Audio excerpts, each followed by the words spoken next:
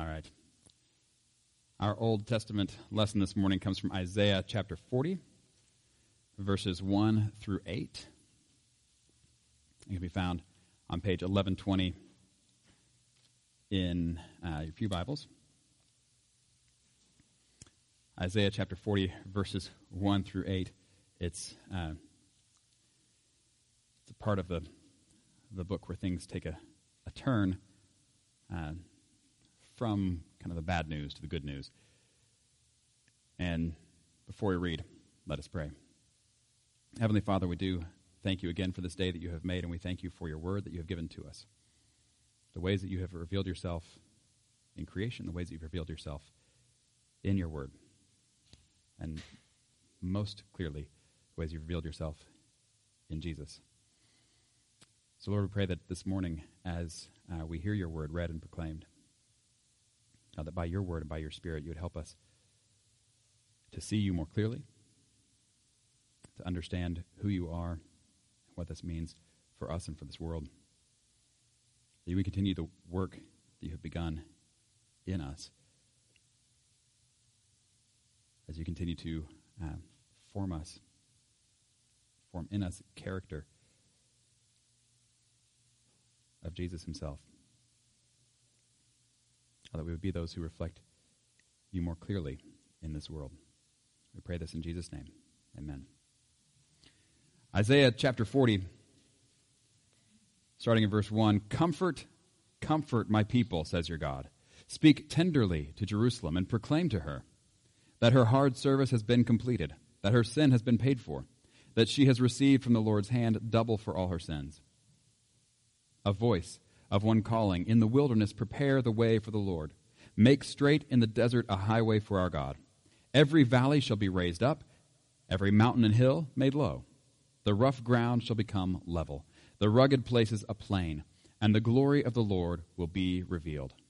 And all people will see it together, for the mouth of the Lord has spoken. A voice says, cry out. And I say, what shall I cry? All people are like grass, and all their faithfulness is like the flowers of the field. The grass withers, and the flowers fall, because the breath of the Lord blows on them. Surely the people are grass. The grass withers, and the flowers fall. But the word of our God endures forever. Turning then to Revelation chapter 5, verses 1 through 14. Just the whole of the chapter. If you are unfamiliar with the letter that is Revelation,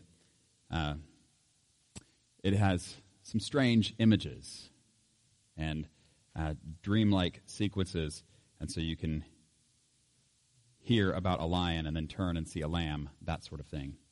This is what we're going to hear about today. If you are not familiar with this book, we will be going through it in more detail this summer on Wednesday nights. So, but for now, Revelation 5, 1 through 14. John writes, Then I saw in the right hand of him who sat on the throne a scroll with writing on both sides and sealed with 7 seals. And I saw a mighty angel proclaiming in a loud voice, Who is worthy to break the seals and open the scroll? But no one in heaven or on earth or under the earth could open the scroll or even look inside it. I wept and wept because no one was found who was worthy to open the scroll or look inside. Then one of the elders said to me, Do not weep. See, the Lion of the tribe of Judah, the Root of David, has triumphed. He is able to open the scroll and its 7 seals. Then I saw a lamb, looking as if it had been slain, standing at the center of the throne, encircled by the 4 living creatures and the elders. The Lamb had 7 horns and 7 eyes, which are the 7 spirits of God sent out into all the earth. He went and took the scroll from the right hand of him who sat on the throne. And when he had taken it, the 4 living creatures and the 24 elders fell down before the Lamb. Each one had a harp, and they were holding golden bowls full of incense, which are the prayers of God's people.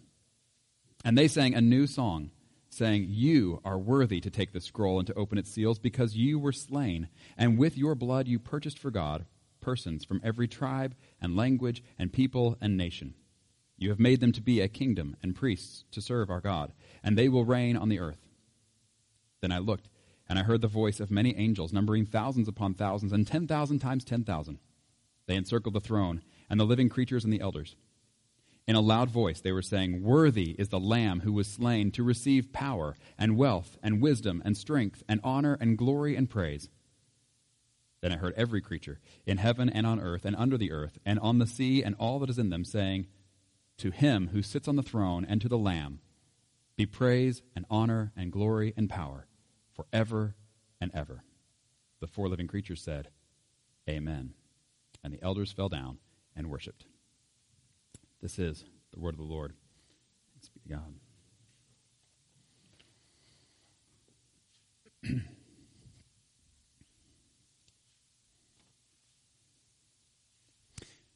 So this morning, we are reading in the gospel known as John, and we are reading about John the Baptist. So there may be some confusion when we're talking about these Johns, and maybe you know more than one person named John and have had similar confusion in your life. I know that when I was first in college, there were two people named Matt Lambert, and thanks to that, I met my wife. But anyway, that's a story for another day. But ask me sometime. I'd love to tell the story.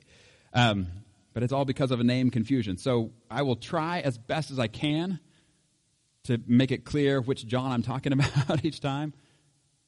But if I just say John at some point, try to figure it out. Try to follow along with which John I'm talking about. Okay. We're looking at John chapter 1, verses 19 through 34. And one of the things that we have been talking about is the reason that we are reading this particular letter, or this particular book. This is what John himself tells us, John, the one who wrote the book.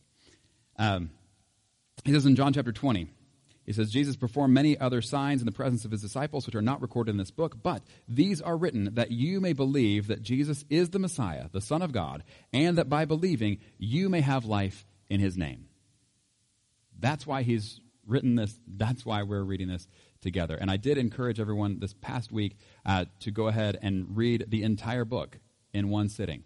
And so for those of you who were here last week and you heard that challenge and you took me up on that and you actually read through it in one sitting, I would be very interested to hear how that went for you, what that experience was like, especially if that's something you'd not done before.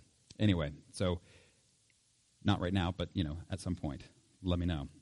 And then if you have not done that yet, whether you heard it last week and just forgot, or if you weren't here last week and are hearing it now for the first time, let me challenge you to do this, to find some time, hour and a half, sit down and read through the whole book of John, that you would see how it is that one of John's best and closest friends who walked with him for 3 years, how he presents not only who Jesus is and the things that he did, but what it means.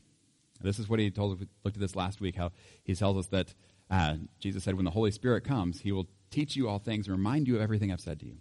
And so after the resurrection, after Pentecost, when John receives the Holy Spirit in his life, that's one of the things that's happening, is that he is going back over and over as the Holy Spirit brings to mind the things that Jesus said and did, and not only what he did and said, but what it means. And so as we go through John, you get what he said and did, but you also get what it means. Anyway, so that's why we're looking at this, that we would see that who Jesus is, that we would have life in him. Where we are this morning is the way that he begins the whole book is with this magnificent poem about Jesus being the one who was with God from the beginning and who is God himself, the Word made flesh. So fully God, fully human. That was the poem we looked at last week. And now he begins kind of the narrative part, the part where he's just telling the story. Here's what happened in sequence. And he doesn't begin so much with Jesus, but he begins with John the Baptist. And so there's some identity confusion with John the Baptist as well, not just because of the name John, but there's some confusion of identity because he kind of seems like he might be somebody else because of what he's saying and doing and where he is and all of that. And so verse 19 says, "Now this was John's testimony when the Jewish leaders in Jerusalem sent priests and Levites to ask him who he was. He did not fail to confess, but confessed freely, I am not the Messiah. They asked him then, who are you? Are you Elijah? He said, I'm not. Are you the prophet? He answered, no. Finally they said, who are you? Give us an answer to take back to those who sent us. What do you say about yourself? John replied in the words of Isaiah the prophet, I am the voice of one calling in the wilderness, make straight the way for the Lord. Now the Pharisees who had been sent questioned him. Why then do you baptize if you are not the Messiah, nor Elijah, nor the prophet? I baptize with water, John replied. But among you stands one you do not know. He is the one who comes after me, the straps of whose sandals I am not worthy to untie. This all happened at Bethany on the other side of the Jordan, where John was baptizing. The next day, John saw Jesus coming toward him and said, Look, the Lamb of God who takes away the sin of the world. This is the one I meant when I said, a man who comes after me has surpassed me because he was before me. I myself did not know him, but the reason I came baptizing with water was that he might be revealed to Israel. Then John gave this testimony. I saw the Spirit come down from heaven as a dove and remain on him. And I myself did not know him, but the one who sent me to baptize with water told me, the man on whom you see the Spirit come down and remain is the one who will baptize with the Holy Spirit. I have seen, and I testify, that this is God's chosen one. All right. So where was the initial confusion? We've got John. He's out at the Jordan River. He's in the wilderness, outside of the city, and he is baptizing people. And if you read, John doesn't tell us here what John the Baptist is dressed in, but you find other places what he's dressed in. And it's camel's hair, a leather belt, that sort of thing. And you go, well, that's odd dress. Nobody else is dressing like that. But it's familiar dress. If you're familiar with the Old Testament, that's kind of how Elijah dressed. And so there's a bit of confusion because you've got this guy who's outside of the system, as it were. He's outside of the system, and he is drawing a crowd, and he's doing religious things, and he's kind of dressed in this religious prophet way.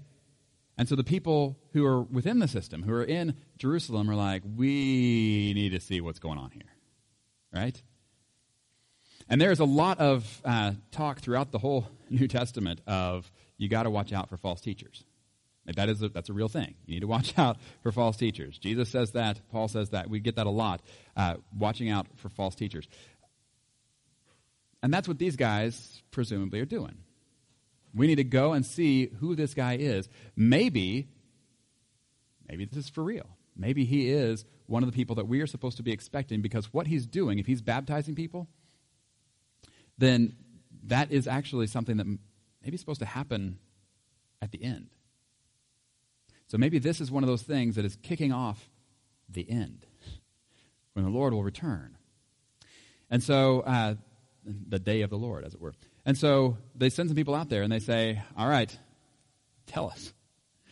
Who are you? Are you the Messiah? Is that what's going on here? Are you the one? And John says, nope. All right, we'll try again. How about Elijah? Nope. Looks like that. What about the prophet? Nope. And these are all people. These are good guesses, by the way. It's not that these guys are just like wildly picking names at random. But these are guesses that they are guessing because of what the Old Testament has said about what was to come. Now, obviously, the Messiah, you're supposed to be expecting the Messiah to come. But also, there is, Elijah, who had been prophesied that someone would come to prepare the way for the Messiah. And Elijah would come first, kind of thing. And so they're like, okay, if you're not the Messiah, maybe you're Elijah. And he says, no, I'm not. Now, those of you who know your Bible well go, wait a second. Doesn't Jesus say that John the Baptist was Elijah? Yes, he does. Does that mean that one of them got it wrong? No, it doesn't. That John the Baptist was not Elijah who has been resurrected somehow, but that he has come in the role of Elijah. He has come in the spirit and the power of Elijah, and he is doing exactly what it was that Elijah was to come and do. And so in that way, Jesus says, for those who are willing to receive it, John the Baptist, yeah, that was Elijah who was to come. But John the Baptist is like, no, I'm a different guy. I'm not Elijah. And I'm not the Messiah. And they say, okay, well then what about the prophet to come? And this goes back to Moses, who says that there's going to be a prophet greater than me who's going to come. Now, that also is not John the Baptist. That's actually Jesus, who is the one who, in so many ways, you see these overlaps between what it is that Moses did and what it is that Jesus does and how he does it. And so all these things that Moses is doing is kind of pointing toward who Jesus is and what he does. And so so we see that in Jesus. But I think it's important that we note right up front that when these guys come and they're asking John the Baptist, are you these people? These are good guesses. But it is clarifying right up front that John the Baptist is not those folks. And so then so he says, this is not who I am. So then they have the opportunity, well, then who are you? What do you say about yourself? Who are you?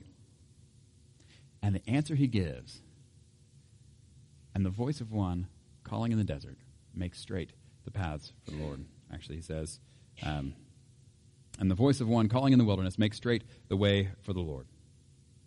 Now this is his answer. Fantastic. This quotes the Old Testament. This is straight from Isaiah. This is who I am. I'm the one who's doing that. Well, what does that even mean? The voice of one calling in the wilderness makes straight the way for the Lord. What is that about? Well, the idea is you've got the wilderness, and then you have like the kingdom itself, right? And so in the wilderness, you're outside the kingdom, but then you go into the kingdom from the wilderness. And this ought to call to mind a lot of things all throughout the Old Testament, whether you're looking in Genesis itself, page 1 of the Bible when God creates the whole world, and you have everything, in verse 2, I think it is, where everything is empty, or formless and empty, I think is how it says it in NIV. Another way I've heard that translated is wild and waste, which is actually a really good translation. Everything is wild and waste. God creates the whole world, but it's all wild and waste. It's uninhabitable, formless and empty. But then he takes this, and over the course of the 6 days of creation, he forms it, he fills it, and he turns it into a beautiful, livable kingdom, for lack of a better word. You skip forward, and you see the same thing happening again and again, with people going from the wilderness into the kingdom. And so after the Israelites get out of slavery in Egypt, and they go, and we looked at this during Lent, part of the time where they're 40 years in the wilderness, but then they get to go in and establish the kingdom in the land that God had promised their ancestors. Skip forward farther, and after they get thrown out of the land, they're in exile, and they're in Babylon, and that's what Isaiah is talking about, is saying, this is what's coming. And you're going to be in exile, but that won't last forever, and you will come back. And so prepare the way for the Lord, who's going to be bringing the people into the land where it's supposed to be. And so this is the idea, and this is the image that you have, is if the king is coming back, and the king is coming to his people and to his kingdom, this would be a good thing. Anybody familiar with Robin Hood and the story? Somebody should be familiar with Robin Hood. In Robin Hood, you've got what is it, Prince John that's there, but you've got King Richard who's gone. And what's happening in the whole time of Prince John, this is why Robin Hood was such a thing, is because Prince John was not doing well overseeing the whole area. And so things were kind of a mess. And so the idea is, if you hear King Richard's coming back, you should be excited about that, because he's the one who's going to make everything right. You just clicking it all? Okay. Either way. This is the idea, that if the king is coming, he's going to be the one who puts everything right. And so when everything is kind of out of order, he's going to make it right again. And so this is the idea, this voice calling in the wilderness, make straight the way for the Lord. In other words, remove all the obstacles, anything in his way. We don't want anything to delay him from getting here as quickly as possible to make it all right again. Now, is John the Baptist talking in physical terms? Yeah. Does he mean it in physical ways? Are we supposed to go out now and start working on road repair, filling in potholes, making sure that all the debris is cleared out of the streets so that Jesus can come? No, I mean, those are good things to do, but that's not what he's talking about. What is he talking about? Well, it doesn't really explain it in detail here, but if you go like to Luke, he does give us a bit more detail where it says, people are asking him, okay, well then what should we do? How do we do this? How do you prepare the way for the Lord? This is Luke chapter 3, starting verse 11. And John answered, anyone who has 2 shirts should share with the one who has none, and anyone who has food should do the same. Even tax collectors came to be baptized. Teacher, they asked, what should we do? Don't collect any more than you're required to, he told them. And some soldiers asked him, and what should we do? He replied, don't extort money and don't accuse people falsely. Be content with your pay. There's no road repair in any of this. So what's he talking about? It's easy to say he's talking about heart repair, right? And that's what he's talking about. Clear the obstacles in our hearts so that Jesus can come into our hearts. That'd be the easy way to look at this. I'm not sure that's what he's saying. I think he's saying something, I think that's included in it, but I think it's more significant than that. I think this is a relational repair. That this is preparing the way for the Lord in a deeper and more meaningful sense than just in my own heart. We talked about this at FCA earlier this week, but since most of you weren't at FCA, I'll tell you the same, and that is that all of us, whether we want to or not, whether we mean to or not, we are all reflectors of who God is and what he's like. And so we are all being interpreted that way by everyone at all times. In other words, what I mean is, when you are doing or saying anything, there are people who are learning from you what God is like. And that's not always a good thing. And so you end up having people believing wrong things about God because of the way they've been treated by other people. Have you experienced this? Where someone has treated you in a way that says you don't matter, and therefore you believe that God thinks you don't matter. This kind of idea. This is what John is talking about, John the Baptist is talking about when he says to treat people this way. He said, if you are treating people as though they are less than human, how in the world are they going to be ready to hear about a God who loves them and cares about them? They're not. And so when he says, prepare the way for the Lord, I think this is what he's talking about. That we should be clearing out any of the things that are obstacles in the way of our relationships with other people. That the ways that we are treating people, the ways that we are doing things in our everyday lives are keeping the way clear for people to understand who God really is and what he's really like. I think this is why Jesus says in the Sermon on the Mount,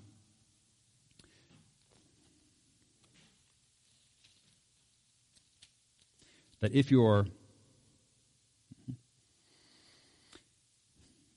he says, if you are offering your gift at the altar and there remember that your brother or sister has something against you, leave your gift there at the altar.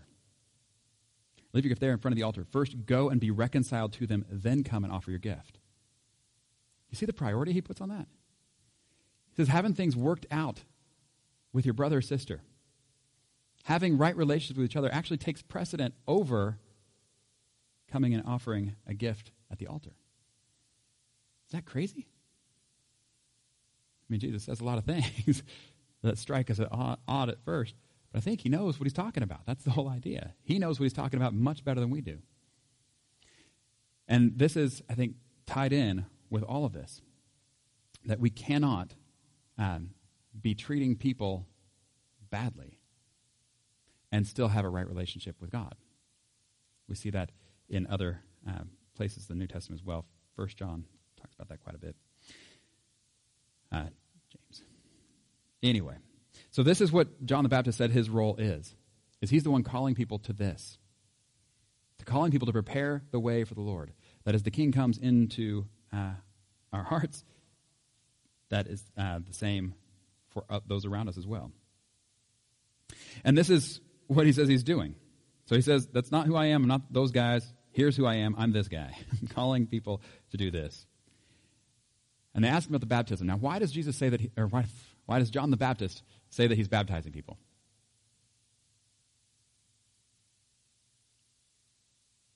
It's verse 31. He says, I myself did not know him, but the reason I came baptizing with water was that he might be revealed to Israel. That he might be revealed to Israel. This is talking about the Messiah. This is talking about the one who he points out and says, look, the Lamb of God who takes away the sin of the world. I like to quiz people on that one, actually, where you just leave the blank and you say, the quote is, look, the Lamb of God who takes away the blank of the world. What is that word? And most of the time I get sins. Because most people are familiar with it. That's how it sounds, but that's not what it says. It doesn't say sins, it says sin. 6 of one, half a dozen the other, right? On the other hand, I think what he's saying is actually deeper than just sins. And that does say that in other places. So it's not that it's wrong, but I think what he's saying is deeper than that. That there's a difference between the illness and the symptoms, if you know what I mean. And so that the sins themselves would be the symptoms of a much deeper illness that we have, which is sin itself. And it says it's that deeper brokenness within us, that is what he takes away. Look, the Lamb of God who takes away the sin of the world. Anyway, I think it's important, though, that though this is what John is about, this is what he's testifying about, this is the reason why he's baptizing, is to reveal this guy, the one who takes away the sin of the world, the Lamb of God. But does John know who he is when he goes out baptizing? He does not. And I think that's important, too. Because the whole reason he goes out baptizing is to show people who Jesus is, and he doesn't even know who Jesus is. Isn't that crazy? Do you know what this means? This means you can begin obeying God with what you do know without having all the answers yet. Diane and I have talked for years and have a sort of running kind of joke, but we're serious, which one of us will say, yeah, but what do we do about this? Something far down the road. I don't know. What do you mean you don't? Well, I don't know. God has us on a need-to-know basis. I guess we don't need to know.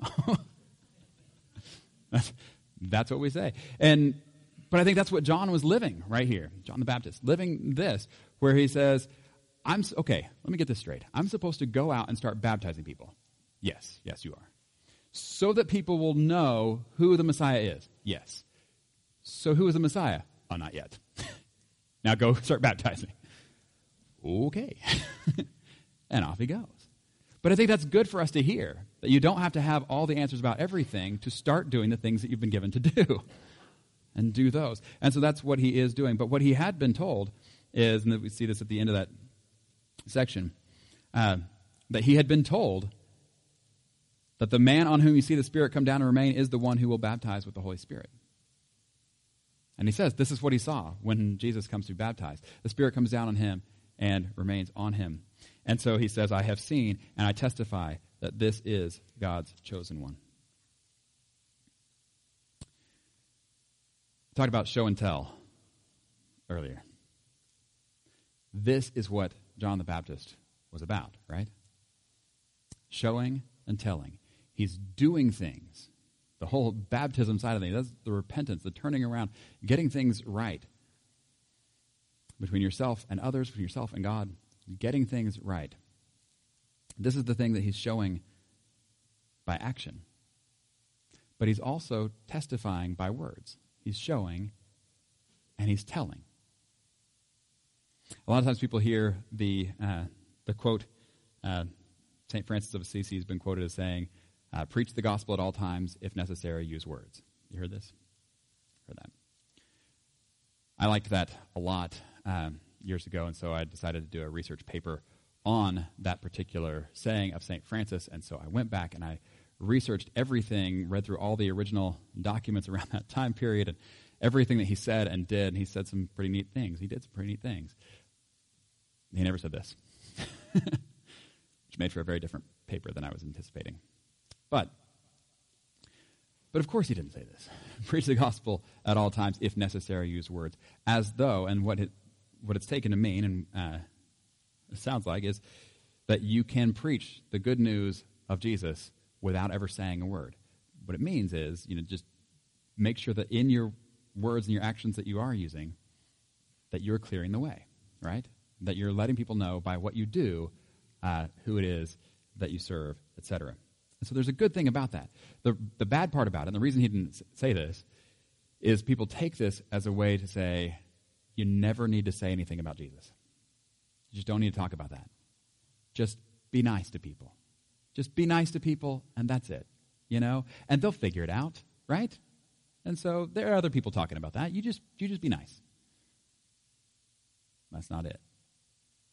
And what we see over and over again is show and tell. Show and tell.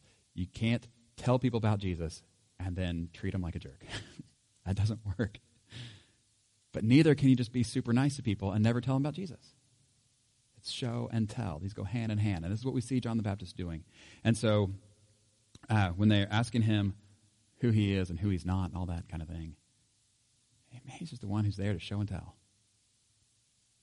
We saw in Luke, as we were looking Christmas time, about the birth stories of Jesus, and we see the Holy Spirit coming in to various people's lives, and every time we see the same pattern. When the Holy Spirit comes in your life, what do they end up doing? Pointing people to Jesus. Point people to Jesus. Point people to Jesus. We saw that from John the Baptist when he was in the womb. Before he's even born, he receives the Holy Spirit. That's crazy. And then Mary shows up. And while he's still in his mom's womb, he's jumping and getting her attention. Here comes Jesus. How do you do that? But this is what the Holy Spirit is doing in people's lives, and it's what it's doing in John the Baptist's life. And it's what the Holy Spirit will do in our lives as well. But I think we need to know that the way that happens is through showing by our actions and telling with our words. That this is the Lamb of God who takes away the sin of the world. One of the words that comes through several times throughout this section, but throughout the book of John, is this word testimony or testify. And if you've ever been a witness in court, at least the way that I've seen them do this on TV, is they say, do you swear to tell the truth, the whole truth, and nothing but the truth, so help you God, right? That's what it means to be a witness. That's what it means to testify to what it is that you have seen and heard. And so that's what we see with John the Baptist, that we see him doing. That is what we are called to do as well. And so I would encourage you first to think about those people. I do this a lot with y'all. To think about the people that you have learned from, where you have seen what Jesus is like by the way that they have lived and the way that they have acted and what they have said. That wasn't a word. The people that you have heard from, who have taught you about who Jesus is and what he was about and what that means for you and what it means for the world. Think about those people. But then understand this doesn't end with us, but that we are now to be those people who are showing and telling about Jesus to the world. And so as we go from here, my prayer is that we would be those who, by everything that we're saying, everything that we're doing, would be those who are telling the truth, the whole truth, and nothing but the truth about Jesus. So help us, God. In the name of the Father, the Son, and the Holy Spirit. Amen.